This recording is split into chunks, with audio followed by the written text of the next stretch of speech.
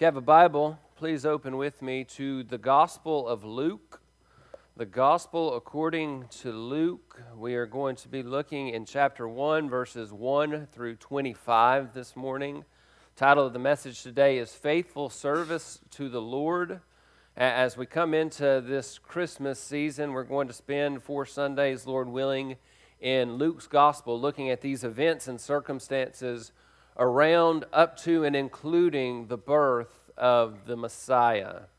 So again today, Luke chapter 1, verses 1 through 25. This is a longer text. The next few weeks we're going to be looking at some longer texts, and for the purposes of what I want to accomplish in these weeks, we're going to have to skim over some parts. There are some areas where, though we would love to dive into some of the truths of Scripture here, we're just going to leave those for another time. But for these weeks, really, I want us to walk up to the coming of the Messiah. We've got 3 more weeks up until Christmas, and so I want to use these 4 Sundays to highlight what the Lord was doing and how the Lord was working in the days leading up to and in the birth of Christ. So Luke chapter 1, verses 1 through 25, I'm going to read our text and then we'll go before the Lord in prayer. This is God's Word, holy, inspired, and without error. Inasmuch as many have undertaken to compile an account of these things accomplished among us, just as they were handed down to us by those who from the beginning were eyewitnesses and servants of the Word, it seemed fitting for me as well, having investigated everything carefully from the beginning, to write it out for you in consecutive order, most excellent Theophilus, so that you may know the exact truth about the things that you have been taught. In the days of Herod, king of Judea, there was a priest named Zacharias of the division of Abijah, and he had a wife from the daughters of Aaron. Her name was Elizabeth. They were both righteous in the sight of God, walking blamelessly in all the commandments and requirements of the Lord. But they had no child because Elizabeth was barren, and they were both advanced in years. Now it happened that while he was performing his priestly service before God in the appointed order of his division, according to the custom of the priestly office, he was chosen by lot to enter the temple of the Lord and burn incense. And the whole multitude of the people were in prayer outside at the hour of the incense offering. And an angel of the Lord appeared to him, standing to the right of the altar of incense. Zacharias was troubled when he saw the angel, and fear gripped him. But the angel said to him, "Do not be afraid, Zacharias, for your petition has been heard. And your wife Elizabeth will bear you a son, and you will give him the name John. You will have joy and gladness, and many people will rejoice at his birth. For he will be great in the sight of the Lord, and he will drink no wine or liquor, and he will be filled with the Holy Spirit while yet in his mother's womb. And he will turn many of the sons of Israel back to the Lord their God. It is he, John, who will go as a forerunner before him, Jesus Christ, in the spirit and power of Elijah, to turn the hearts of the fathers back to the children, and the disobedient to the attitude of righteous, so as to make ready a people prepared for the Lord." Zacharias said to the angel, "How will I know this for certain? For I am an old man, and my wife is advanced in years." The angel answered him and said to him, "I am Gabriel, who stands in the presence of God, and I have been sent to speak to you and bring you this good news. And behold, you shall be silent and unable to speak until the day when these things take place, because you did not believe my words, which will be fulfilled in their proper time." The people were waiting for Zacharias and were wondering at his delay in the temple. But when he came out, he was unable to speak to them, and they realized that he had seen a vision in the temple. And he kept making signs to them, and he remained mute. When the days of his priestly service were ended, he went back home. And after these days, Elizabeth, his wife, became pregnant. And she kept herself in seclusion for 5 months, saying, "This is the way the Lord has dealt with me in the days when he looked with favor upon me, to take away my disgrace among men." This is the word of God. May he write it upon our hearts. Now let's go before him in prayer. Lord, we come to you now as we prepare to come under the authority of your word as it's taught and proclaimed. And before that, Lord, we pause to praise you. Great are you and great are your works. For you have done great and magnificent things among your people. You have, through the Lord Jesus Christ, accomplished salvation. The price has been paid and the work has been completed.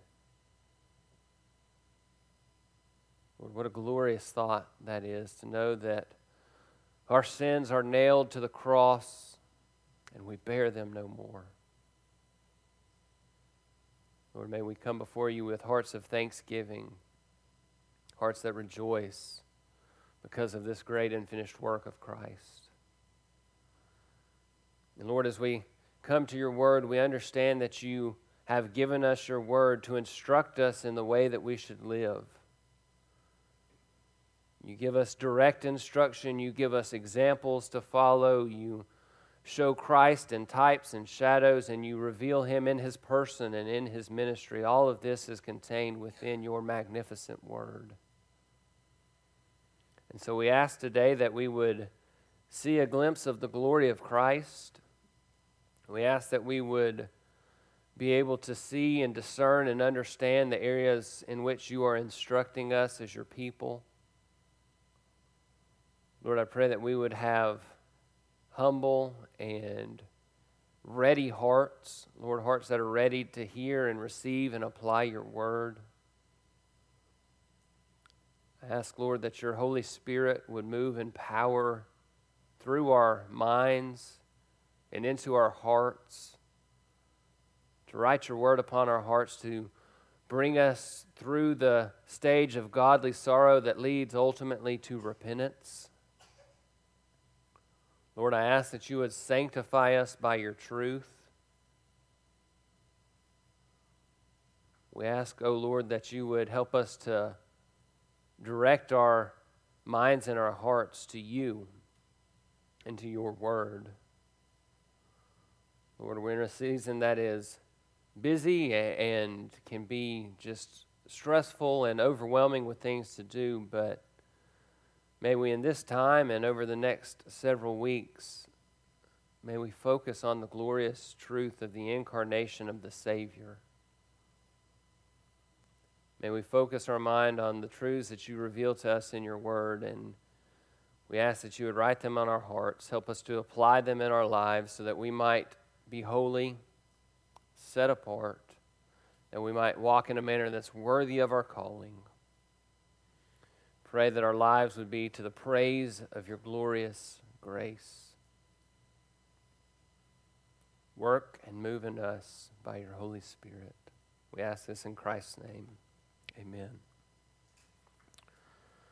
So again, Luke's account here is fascinating in that we get a very detailed and extended look into what the Lord was doing in these days. We just finished the book of Malachi, and so we understand that the Lord kind of cut off at the end of the writing of the Old Testament, and for some 450 years, the Lord was silent. He spoke not to his people as he was preparing to send the Messiah. And so Luke gives us a detailed look at the things that the Lord brings to pass right before the coming of Christ. Luke 1 is a long chapter. It's 80 verses, and in it we see such a picture of God's sovereignty, such a picture of his providence whereby he orchestrates the circumstances surrounding these people to bring about John the Baptist, who is the forerunner of Christ, and then to bring about the Messiah. So that's a primary theme for us to keep in mind today and over the next number of weeks, is to, as we read and as we study and as we think through this, to see the Lord's providence, to see His sovereignty and to praise Him for His great power and the great wisdom that He put on display as He brought about the Christ. So today we see the power and providence of the Lord in the conception and then later on in the birth of John the Baptist. And surely we can see from these verses that when the Lord is at work in and through His people, it is the faithful and the righteous that the Lord presses into service. The Lord uses those who, while they are not perfect, they're active at their duty stations. They're not gone missing. They have not went AWOL. They are at their post doing what the Lord has asked and commanded and required of them. So really we can drive that thought inward to ourselves to come up with this primary idea of what do we want to see? What does the Lord have for us to see in this text today? And that is, to be of service to the Lord, we must strive to be faithful and righteous. To be of service, we must strive to be faithful and righteous. We are completing our duties, obeying His commands, and we are actively devoted to the Lord. And that, of course, is only those who are in Christ. For if you're not in Christ, all the works that you complete, all of your faithfulness, all of your righteousness is but a filthy rag before the Lord. You cannot, you will not merit your salvation. So this is for those who are in Christ. We are to be faithful. We are to be righteous, and then the Lord will press us and drive us into His service. So God is totally sovereign. That's kind of overarching point. God is totally sovereign, but He chooses to use the faithful. He chooses to use the righteous. He chooses to use those who walk in and by the Holy Spirit. So that's kind of what we want to look at. It's kind of some pictures of faithfulness, some pictures of what does faithful service look like, what marks these people that are used and choice of God. And so there's 5 headings kind of that we'll use to guide us through the text as we consider faithful service to the Lord. Really, verses 1 through 4 don't necessarily belong with the rest of the narrative. It's Luke's introduction, but it's so rich that we're going to use it because it drives into this greater theme of faithful service. So in verses 1 through 4, I want to look at the distinction of God's truth. You could say the primacy of God's truth, the importance of God's truth. Luke says, "As many have undertaken to compile an account of these things accomplished among us, just as they were handed down to us by those who were from the beginning eyewitnesses and servants of the word," he says, "it seemed fitting for me as well, having investigated everything and carefully looked at it from the beginning, to write it out for you in consecutive order." He does that, verse 4, "so that you may know the exact truth about the things that you have been taught." So, again, I want to give a disclaimer. We are going to leave so much out from especially this first section that we could look at. But I want to consider how Luke sets apart the importance of God's word, the importance of God's truth, because to be a faithful servant of the Lord, you must hold to that authority and that sufficiency and that importance of God's word. So Luke begins by saying that these things were accomplished. They were accomplished among us. They were written down and carefully handed down and shared from one person to the next so that they could be compiled and written and recorded. They were handed down carefully by those who were eyewitnesses of and disciples of the Lord Jesus Christ. And this is one of the greatest reasons that we have confidence in the veracity of the Holy Scriptures. This is not one man's account or just a couple people who decided, hey, let's make this story about a man named Jesus. No, this is eyewitness accounts, handed on, carefully recorded, carefully written down, carefully retold, and then written in consecutive order by Luke here under the inspiration of the Holy Spirit so that we might know the exact truth. This is an account of a man and his ministry that was carefully followed. And we could pull out a lot just from that idea that Jesus was carefully followed. His work was carefully studied and known and understood.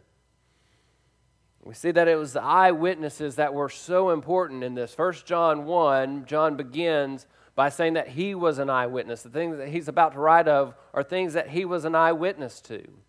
Peter says the same thing in 2 Peter chapter 1, verse 16, that he was an eyewitness to the ministry of Christ. This is a fact that Scripture holds as highest importance of how do we develop the truth?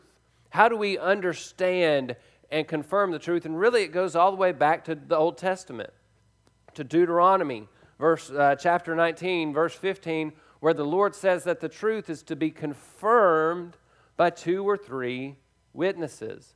So we go all the way back to the Old Testament. This is restated numerous times in the New Testament that the truth is established and confirmed and then should be believed not by your opinion, not by what you think, but by the eyewitnesses. And so Luke says, here's the truth. I got it directly from these eyewitnesses. I have carefully investigated the truth. Dear friend, do you carefully investigate the truth of God's Word? Eyewitness accounts, men carried about and inspired word for word by the Holy Spirit of God. Surely we should make careful inquiry of the Holy Scriptures. So Luke is writing to precisely preserve the truth. Luke also continues, he says, I'm writing all these things in consecutive order to this man Theophilus. He says, so that you may know the exact truth about the things that you have been taught. The exact truth speaks of something that is firm, something that is secure or stable. It even speaks to safety or security from some type of danger. Some of the other translations really pick up on that, and they bring about the idea that Luke is saying, I'm writing this so that you may know for certain that these things are true, that you may know the exact truth, and that you may have certainty that these things are true. It's as though Luke was writing to leave no doubt.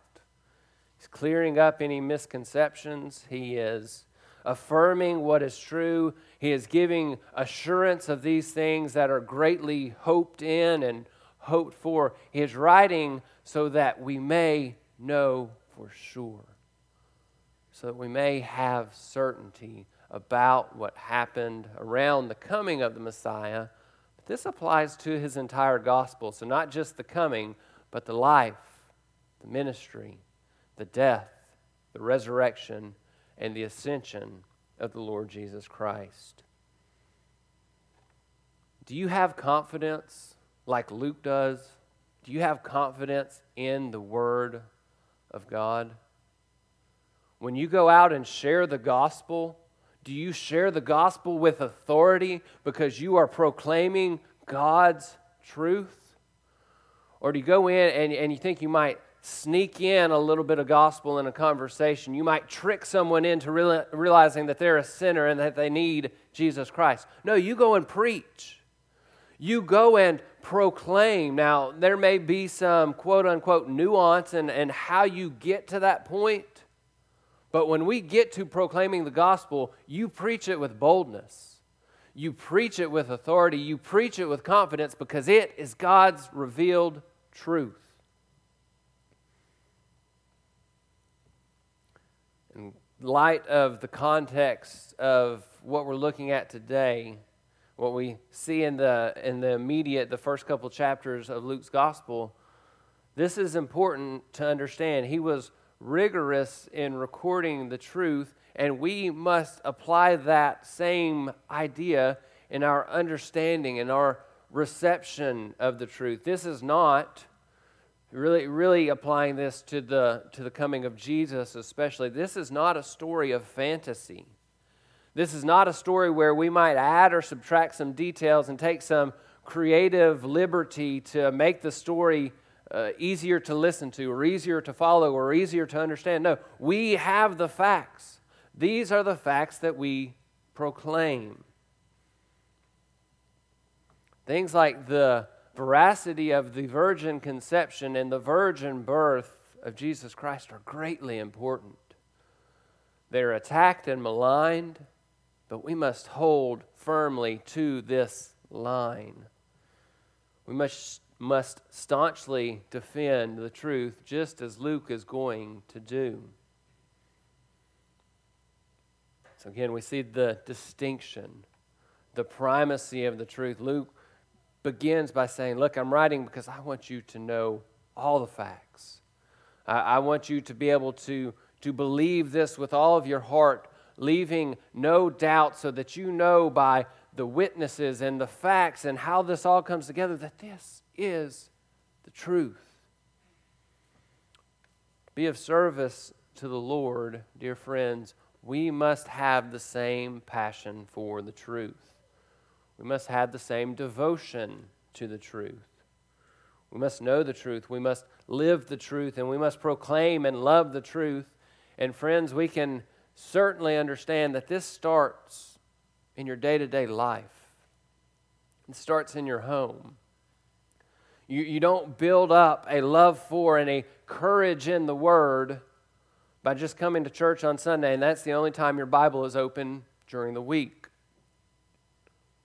To love the Word starts with knowing God, knowing the God of the Word, and allowing Him to change and mold and shape your heart.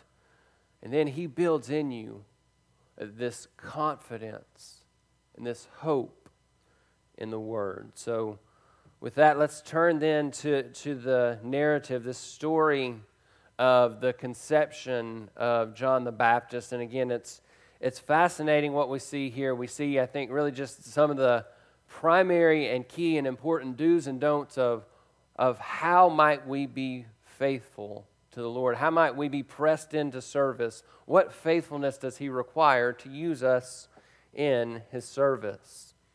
So we want to look at verses 5 through 12 and see the dedication of God's servants. The dedication of God's servants. We can begin there at verses 5 through 7, looking at Zacharias and Elizabeth. In the days of Herod, the king of Judea, there is a priest named Zacharias of the division of Abijah, and he had a wife from the daughters of Aaron. Her name was Elizabeth, and they were both righteous in the sight of God, walking blamelessly in all the commandments and requirements of the Lord. But they had no child because Elizabeth was barren, and they were both advanced in their years. So we see that they were of proper descent, really almost of noble descent in the idea of the people of Israel. Zacharias was of descent of the priests that would carry out duties. If you look at 1 Chronicles chapter 24, you see these priests and their duties and how they served on a rotation. And so Zacharias' group was 8th in this rotation, but he was of proper descent, of proper birth. He was of a priestly line, and he was a priest of the Lord. Elizabeth likewise was a member of the priestly family, one of the daughters of Aaron. So they were Hebrews of Hebrews, as Paul would say. But notice, looking at verse 6, what we really can pull out from this is that Luke is just mentioning that idea of their birth being of Jewish lineage. He's bringing that out only to point it out as a historical fact. Because what's important is in verse 6, that they were both righteous in the sight of God. They walked blamelessly in all the commandments and requirements of the Lord. MacArthur would say that this is a clear echo of Pauline theology, of the theology of the Apostle Paul. And that would make sense, right? Because Luke is a close companion. He was a close friend and ministry partner of the Apostle Paul. And when he talks about righteousness in the sight of God, that is a clear, direct, clear pointer to the things that Paul consistently wrote about and taught about after his conversion. So it's not merely that they walked in righteousness. It's not merely that they were blameless and kept all the commandments of the Lord, though they certainly did. And you hold on to that because we'll come back to that. But notice that Luke says they were righteous in the sight of God. They're righteous in the sight of God. They're righteous in their heart because the Lord had counted them righteous. Because the Lord had changed their heart. They were like Paul wrote of in Romans chapter 3. They're justified as a gift by His grace through the redemption which is in Christ Jesus. They were counted righteous. Righteousness was credited to their account. But then don't lose sight of this important point. They were known by others to be righteous because they walked blamelessly, because their hearts were transformed. They were known to be righteous because they kept the Lord's commands and the Lord's laws. We cannot procure our own salvation. We cannot earn or merit the Lord's favor. But when He counts you as righteous, He changes you. He transforms you. He takes out the heart of stone and puts in you a heart of flesh, and you are made a new creature. You're called a follower and a disciple of Christ, and then you follow in His steps. The historical count here is that Elizabeth and Zacharias were righteous. They were blameless, and they were holy. Could the same be said about you? Would the same be said and recorded about me?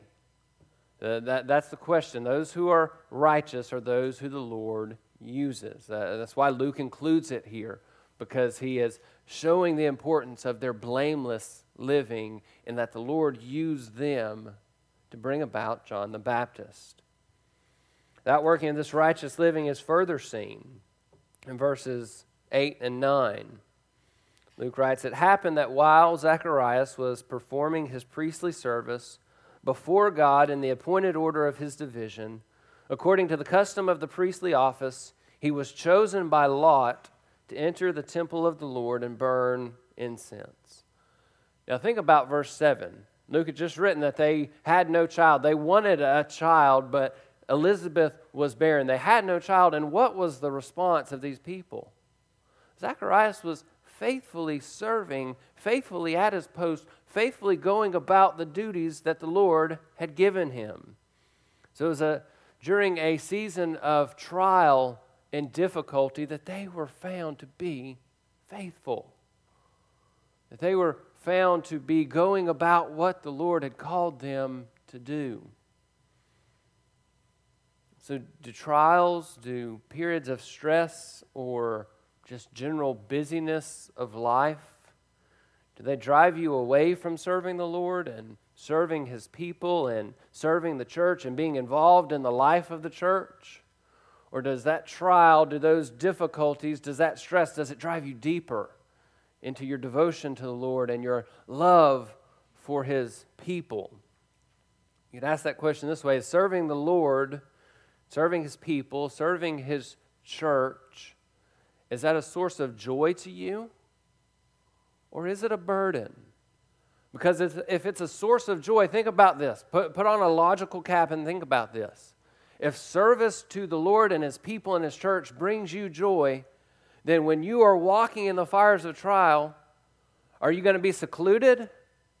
Or are you going to be active with your brothers and sisters at your side, because serving the Lord brings you the utmost joy of life? Now, obviously, there are situations that can hinder or preclude that. But in the overall scheme of things, do you want to be with the people of God?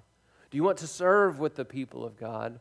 Or do you want to do your own thing Monday through Saturday and then come in here on Sunday, get your fill, and then go back and be on your merry way?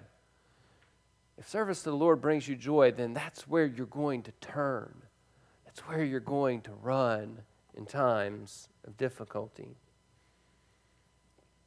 I'd also point out that in this, in verses 8 and 9, we see the Lord's sovereignty, right? Because it was at this time that Zacharias was serving, he was doing his duty. He was then chosen by Lot. So it could have been him or a number of other men that went into the temple to burn this offering, and he was chosen by Lot because God is sovereignly at work in these circumstances.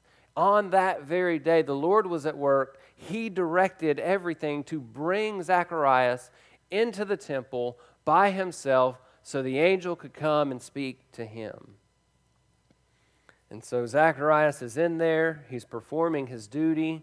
And verse 11 picks up that an angel of the Lord appeared to him, standing to the right of the altar of incense.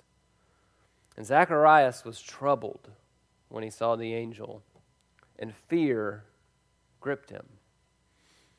Now again, just to draw out this kind of like a portrait of Zacharias and why the Lord considered him to be faithful and used him.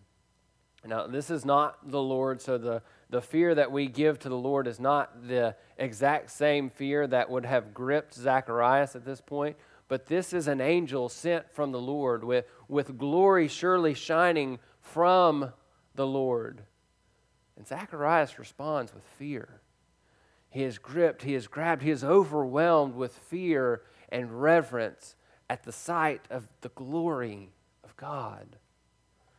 Calvin would say that though God does not appear to his servants for the purpose of terrifying them, he says it is yet advantageous and even necessary for them to be struck with awe, so that amidst their agitation they may learn to give God the glory that is due unto his name.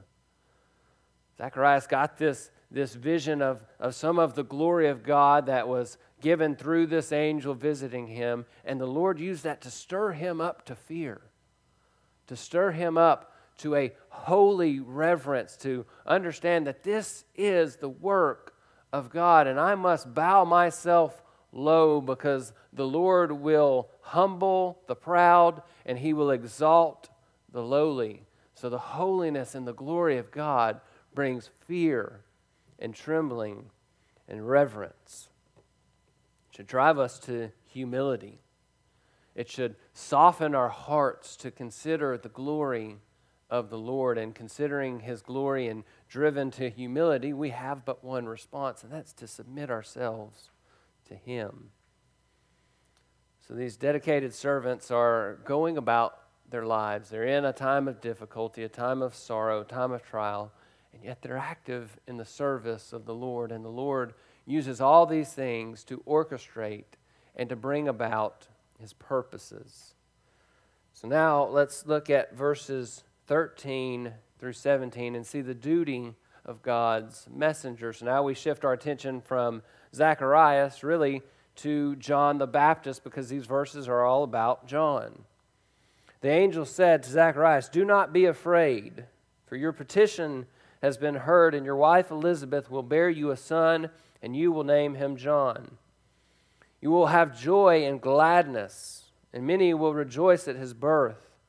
For he will be great in the sight of the Lord, and he will drink no wine or liquor, and he will be filled with the Holy Spirit while yet in his mother's womb. And he will turn many of the sons of Israel back to the Lord their God.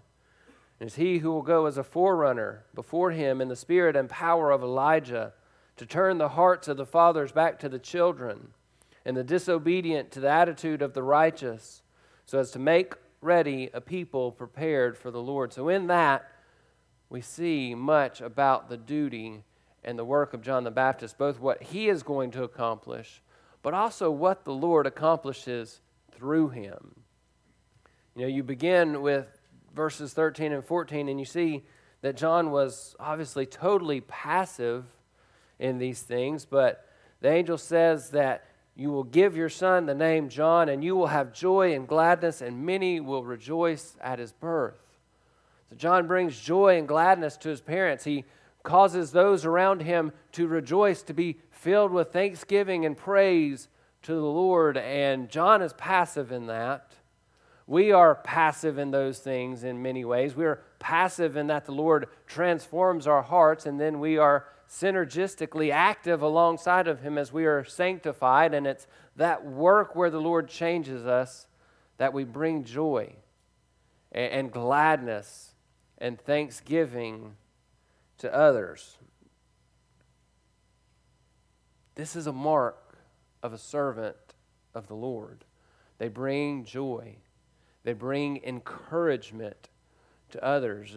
You could apply that, I think, very specifically to the relationships of parents and children. Parents, do you encourage your children?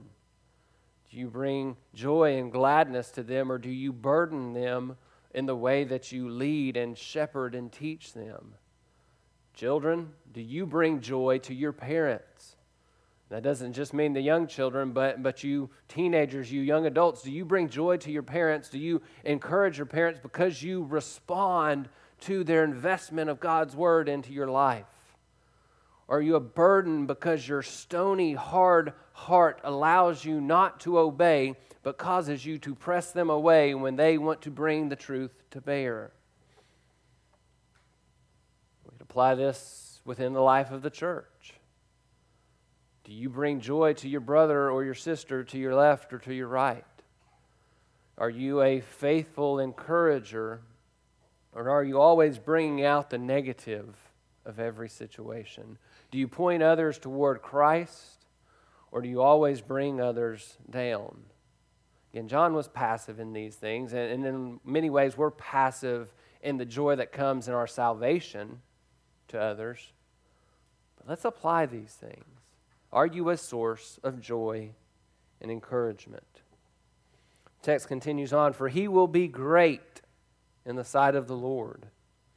He will drink no wine or liquor. He will be filled with the Holy Spirit while yet in his mother's womb. John will be holy. He will be great. He will be set apart by the Lord all the way from his conception.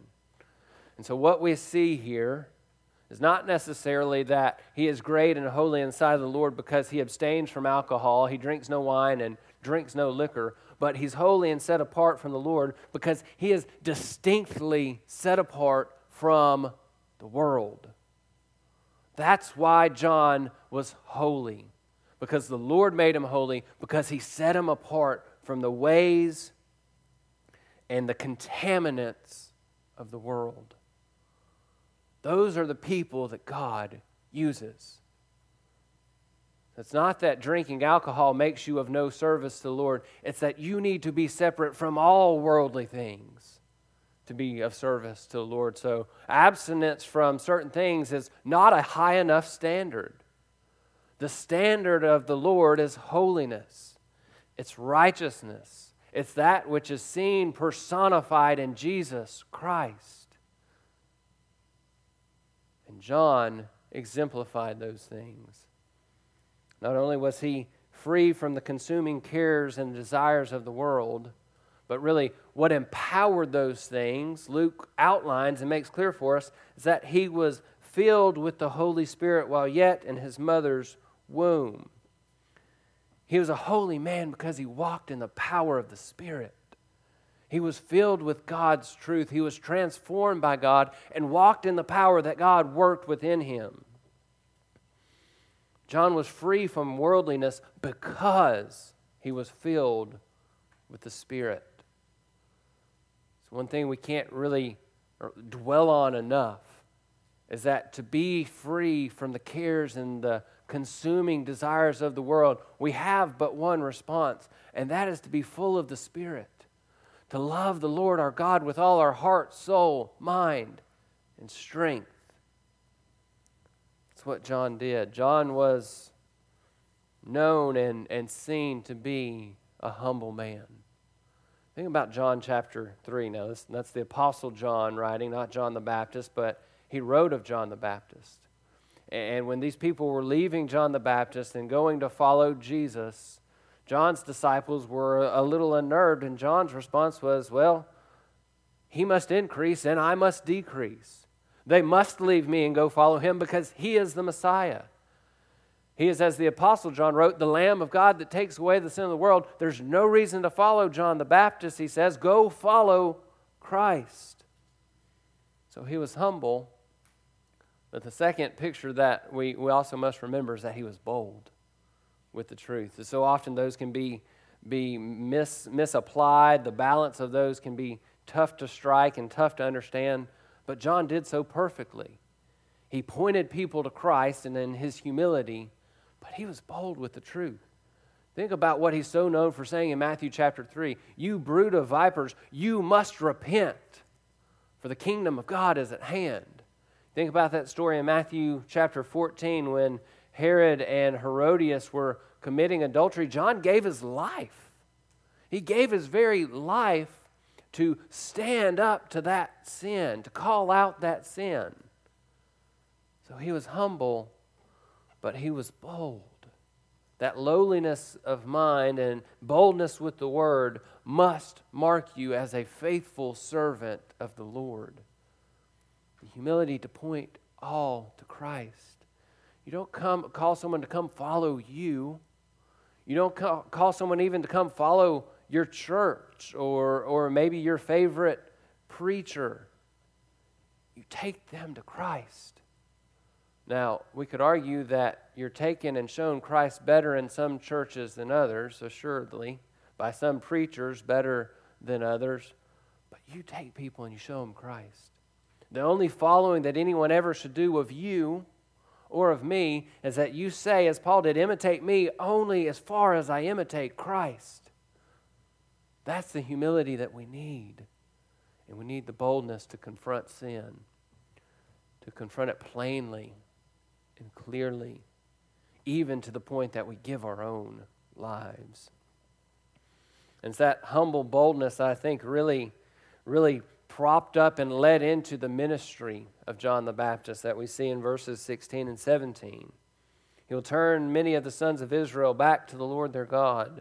He'll go as a forerunner before Christ in the spirit and power of Elijah to turn the hearts of the fathers back to the children and the disobedient to the attitude of the righteous, so as to make ready a people prepared for the Lord. Do we realize the Lord is coming back? John was preparing for the first coming of Christ, and in a way the second coming, because if Christ didn't come back in judgment, then it's all a moot point. But he was preparing a people for the coming of the Lord, and he did that by calling them to repent. He did that by calling them to be filled with godly sorrow that leads to changed lives. It's not just conformed living. It's not just an outward reformation of your life.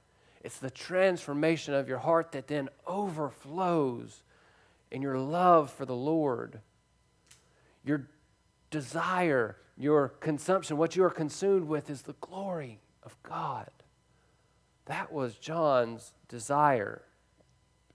Turn many of the sons of Israel back to the Lord, and surely that is our duty as well, to turn people to the Lord.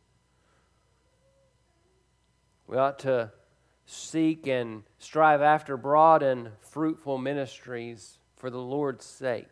That's not always the perfect goal, because we want to be sure that we're faithful, but it's not wrong to desire a fruitful life, a fruitful ministry for the sake of the Lord, but in that we must also strive for a broad and a fruitful pursuit of personal holiness. So all that we strive for the kingdom of God must only be the outworking of what we strive for on the inside, that we desire to be holy. I love the quote from Robert Murray McCheyne. It's not great talents that God blesses so much as likeness to Jesus. You may have all these oratory skills, you may have all these gifts in life, but they matter nothing.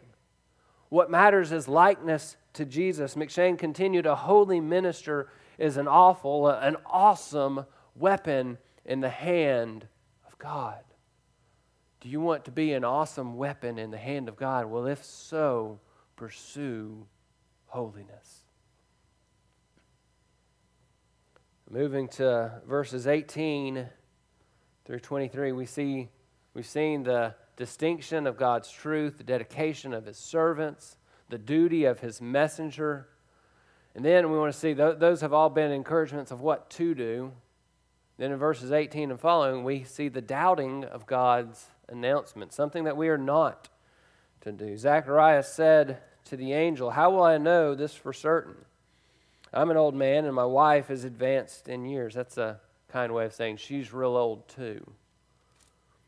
The angel answered him and he said, "I'm Gabriel, who stands in the presence of God. I have been sent to speak to you and to bring you this good news. And behold, you shall be silent and unable to speak until the day when these things take place, because you did not believe my words, which will be fulfilled in their proper time." So the Lord has sent the angel to tell Zacharias that he will have a son. Okay, and Zacharias is a devout, righteous man. There's no disputing that. The text clearly shows that he was a righteous man. The text clearly shows that he knew this was a messenger of God. But what was the response of Zacharias? It was doubt. It was doubt. The man standing before the altar of the Lord, with an angel of the Lord there in his very presence, doubted the message that the Lord delivered through that angel. In this full context, that's really amazing to consider. You step back and you think, how could he doubt? How could he not have faith? How could he not just be overwhelmed with joy as soon as he heard this message from this glorious being sent from God's presence?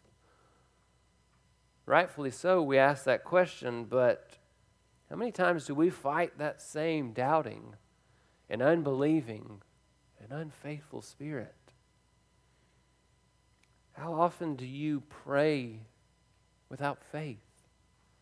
Again, you think back to verse 13. This was clearly something that Zacharias and Elizabeth had prayed for. The angel said, "Your petition is being answered."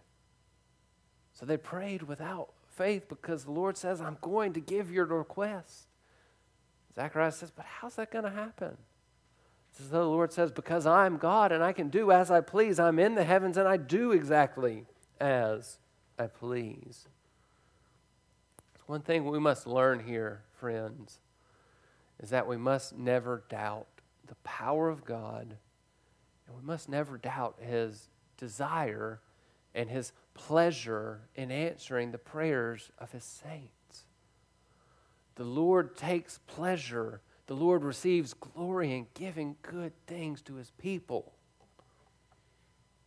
Regarding prayer and faith, James writes very clearly, "But he must ask in faith without any doubting. For the one who doubts is like the surf of the sea, driven and tossed by the wind. For that man ought not to expect that he will receive anything from the Lord, because he's a double-minded man, unstable in all of his ways." The faithful servant of the Lord believes in God's power, and you believe in it wholeheartedly. That's one thing I do think we have to be careful about when we pray. We do pray with submissive hearts, hearts that we make our requests known to God, knowing that He is God and we are not, and He can answer them as He pleases. But we should ask boldly. We should ask in faith and with belief. It's almost like we tend to gravitate towards this caveat of everything. Lord, do this, but if not, do this. Well, no, it should be, Lord, do this. I have the faith that you will. And Lord, if you don't, give me the strength to walk through what you call me to. It's not this, Lord, do this, or if you want, do this. Lord, this is my request. I'm making it known to you. I'm coming to you in the name of the Lord Jesus Christ as one washed in His blood. And Lord, let it be. Let it be so. Amen. That's what we say. We pray and then we ask the Lord to make it come to pass. And we trust Him. We believe. And we rest and rely upon His grace because His mercies are new every morning. And if the answer is no, or not now, or later, or anything other than yes, God's grace will be sufficient. We know that, and we must walk in it. We must walk in it. And the Lord responded to the lacking faith, did He not? He did not take it lightly. The angel says that you'll be silent and unable to speak until these things take place. Now there is discipline and mercy all in the same action. Because Zacharias is not able to speak, the Lord takes that ability from him, but He says, you will be able to again when these things come to pass, and they will still come to pass. You have doubted, but the Lord is sovereign, and these things that He has ordained will come to pass regardless of if you believe them or not.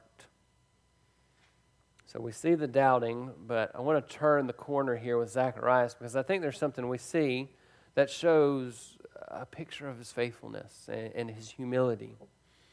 So it goes on that the people were waiting, that they knew that something must have happened. Zacharias came out and he was unable to speak, but he kept making signs and he remained mute. And the verse 23 says, and when the days of his priestly service were ended, he went back home. Now what's pointed there, what we must see is that he remained in his service. The Lord was actively disciplining him, but he remained at his duty station. He remained and completed his service to the Lord until the days of those service were ended. That means he repented. It means that his heart was changed. And we'll see that later on in Luke chapter 1 when we see the birth of John the Baptist. But what we see is a picture of humble, holy faithfulness. How we ought to strive to be like that. How we ought to strive that even in the most trying and difficult of circumstances, that we remain at the ready. That we remain active in service to the Lord. Service to His people. So that's the doubting of God's announcement. Then lastly, in verses 24 and 25, I want to see the devotion of God's favored. The devotion of God's favored. And so after these days, Elizabeth, his wife, became pregnant. And she kept herself in seclusion for 5 months, saying, this is the way that the Lord has dealt with me in the days when He looked with favor upon me, to take away my disgrace from among men. Now there's some debate as to why did she stay secluded, but I think the contextual clues around here show that it was an act of faithfulness. It was an act of thanksgiving. She didn't say that until I know this child is coming for sure, I'm going to stay secluded so people don't know what's going on. She doesn't give any indication that she questions the Lord's work because the Lord responded to the doubting of Zacharias, but we don't see the same with Elizabeth. I think what we see here is a picture. You know those times when you've had a time of deep communion with the Lord, be it on a Sunday morning or at home in your quiet time, or maybe you've gone to one of those Bible conferences where you're just built up and encouraged and you just want to stay. And it's like Peter at the Mount of Transfiguration. He says, Lord, it's good that we're here. He wanted to be there. He wanted to experience God's glory, and that's really what we see in Elizabeth. He said, this is the way that the Lord dealt with me. This is the way I was when He showed His favor to me, and so I want to remain here. I want to rejoice. I want to be thankful. So I ask the question, how do you respond to God's favor?